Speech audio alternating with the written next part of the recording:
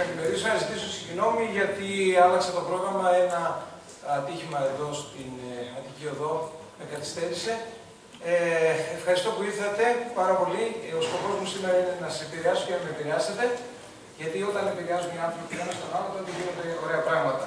Οι ευχαριστίες είναι για εσάς που ήρθατε, εννοείται στους ανθρώπους οι οποίοι επιλέξαν να είμαστε εδώ στο Marketing Conference.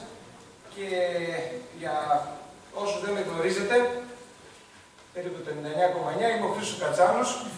Ο λόγος που ήρθα εδώ είναι για να σας πω ότι Κατσάν σημαίνει ο περιπλανόμενος και ταξιδεύω 3 εβδομάδες το μήνα και αυτό το κάνω όχι για να πηγαίνω από μέρος σε μέρος, αλλά γιατί από πρώτη σε πρώτη και εκεί που παράγεται η προστιθέμενη αξία στα διάφορα προϊόντα. Και επειδή λένε με τι ασχολούμαστε με τον αέρα. Όχι, ασχολούμαστε με το branding και πολλοί κόσμοι πιστεύουν ότι το branding είναι στον αέρα, άρα ασχολούμαστε με τον αέρα και σήμερα θέλω να πω ότι δεν ασχολούμαστε με τον αέρα. Και θα σας φέρω πίσω στην δεκαετία του 70 και 80, οι μισοί δεν είχατε γεννηθεί, στα προϊόντα στα οποία προέρχομαι, δηλαδή στα φρέσκα προϊόντα, αυτή ήταν η συσκευασία τους. Γιατί αυτή ήταν και η αξία στους ανθρώπους οι οποίοι τα αγοράζουν.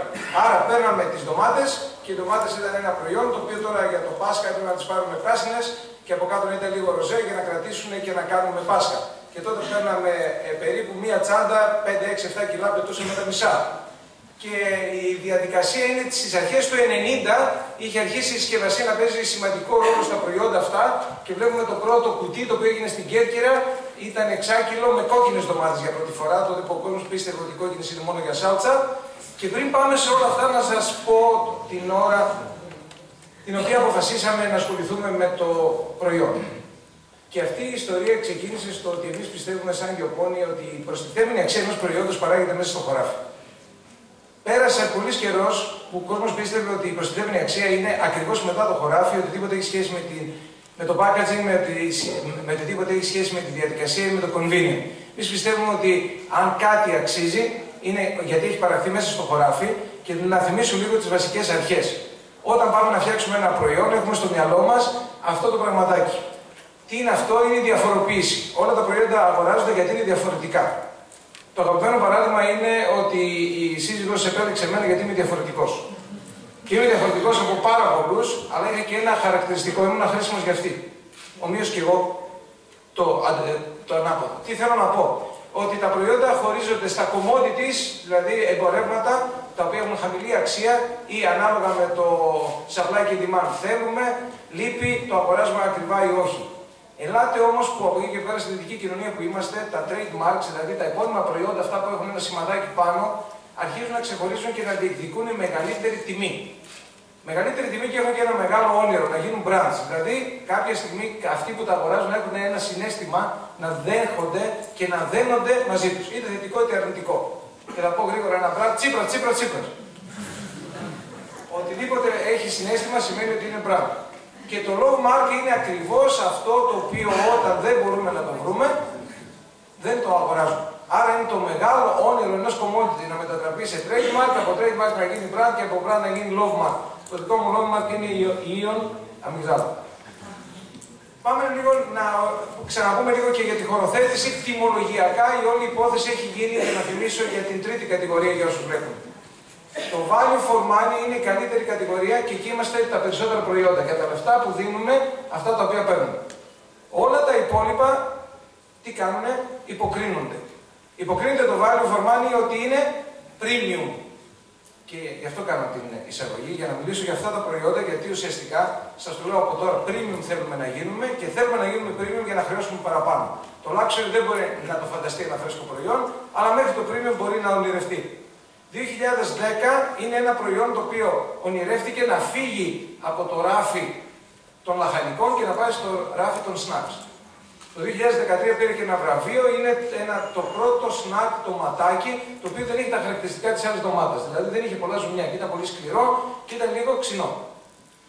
Άρα τι προσπάθησε να πει, αφού πήγε πολύ καλά να φτιάξει, αυτό ήταν το πρώτο, σε αυτό το κουπάκι, μπήκε στο ράφι των snacks, και τότε προσπάθησε να φτιάξει και ένα premium προϊόν. Το οποίο θα ήταν κάποιες ντοματούλες οι οποίες θα πηγαίνουν σαν δώρο. Είναι η εποχή που είχαμε χρήματα πριν έρθει η κρίση και θα μπορούσε κάποιος να δίνει ένα δωράκι των 1,5 ευρώ.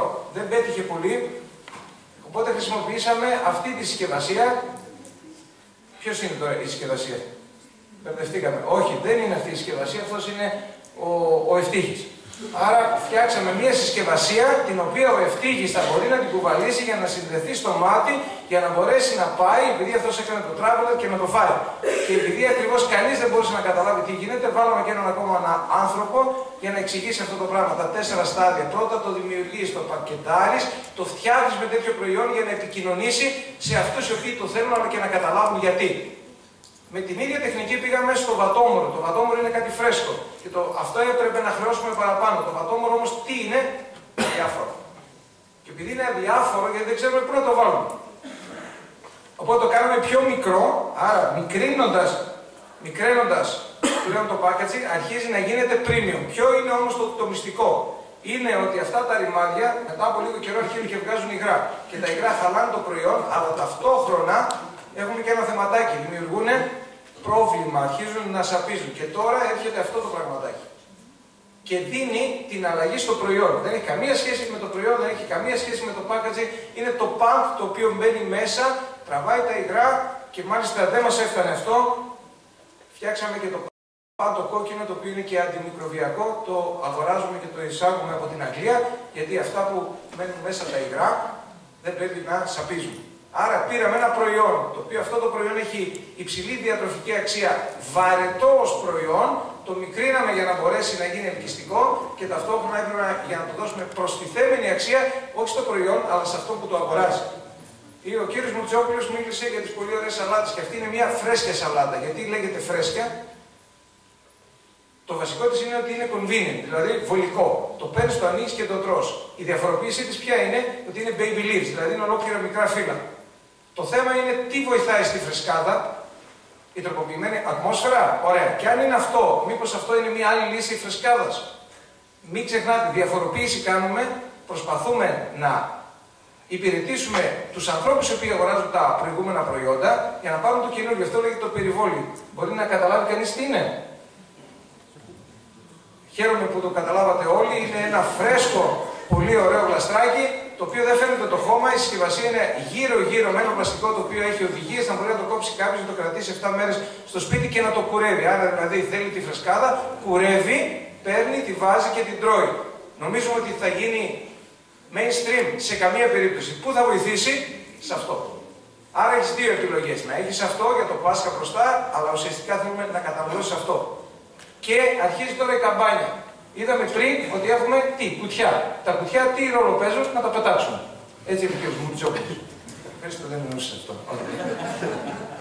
Όχι, τα κουτιά μεταφέρουν μέσα την αξία του προϊόντος, είτε γιατί είναι θέμα ασφάλειας, είτε γιατί θέλουμε να δείξουμε ότι είναι ξεχωριστά. Εδώ όμως το βάλαμε γιατί έχει τυπογραφικά. Και ποια είναι τα τύπο? Είναι ότι η καμπάνια στο Facebook. Είναι η καμπάνια στο Instagram. Για ποιο λόγο? Επειδή θα πεταχτεί στο μάτι αυτόν που θα πεταχτεί, φαίνεται αν είναι premium ή όχι. Να θυμίσω κάτι. Άλλο customer και άλλο είναι ο πελάτης, ο χρήστης. Αυτός ο οποίος το αγοράζει, είμαι εγώ και κάνω εντύπωση στη σύζυγο. Την ώρα όμως που το χρησιμοποιεί η σύζυγος, εκείνη την ώρα δίνει αξία ή όχι στο προϊόν. Ο τρόπος που το σέβεται ή όχι.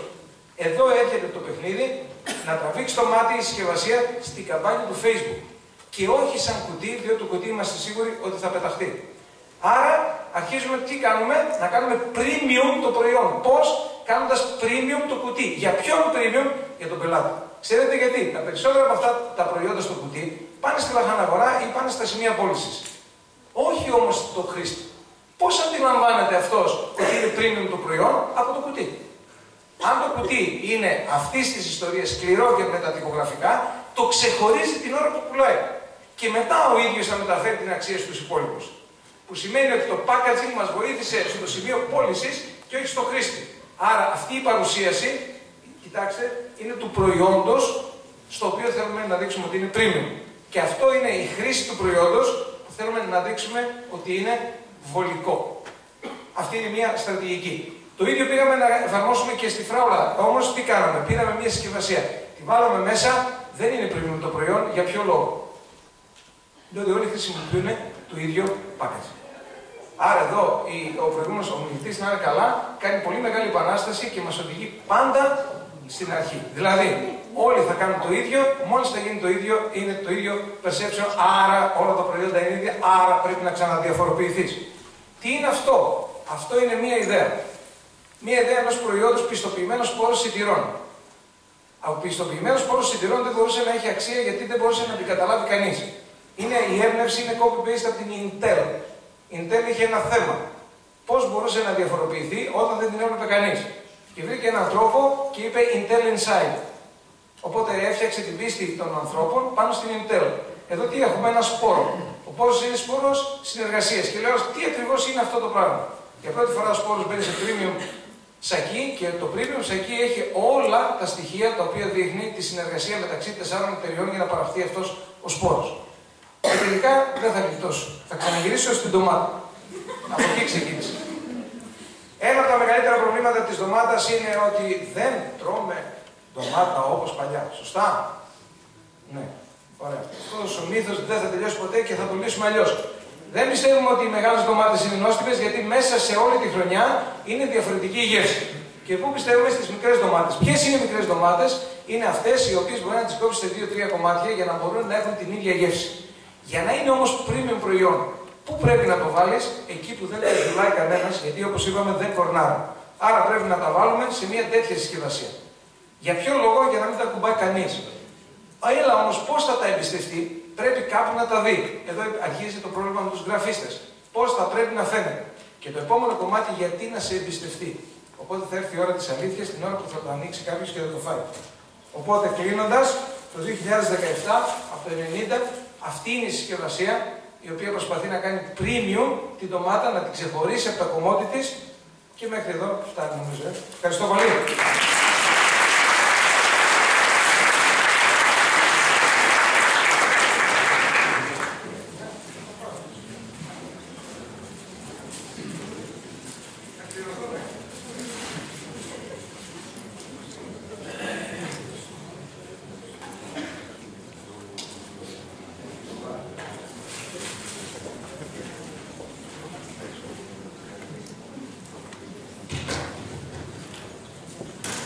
Ευχαριστούμε τον κύριο Κατσάνο για την πολύ παρουσιαστική παρουσίαση που μας έκανε. Οι ντομάτες ακόμα δεν κορνάρουν από τη σουλάση. Μπορούμε να δούμε τις ερωτήσεις σε αυτού του session για να τις απαντήσουμε. Και την πρώτη ερώτηση να απευθύνω στον κύριο Έξαρχο. Κύριος Έξαρχο. Διαβάζετε? Ναι. Ωραία. Μπορούμε να απαντήσουμε και τις δύο μαζί για συντομία του χρόνου. Γεια σας και πάλι. Ουσιαστικά η ερώτηση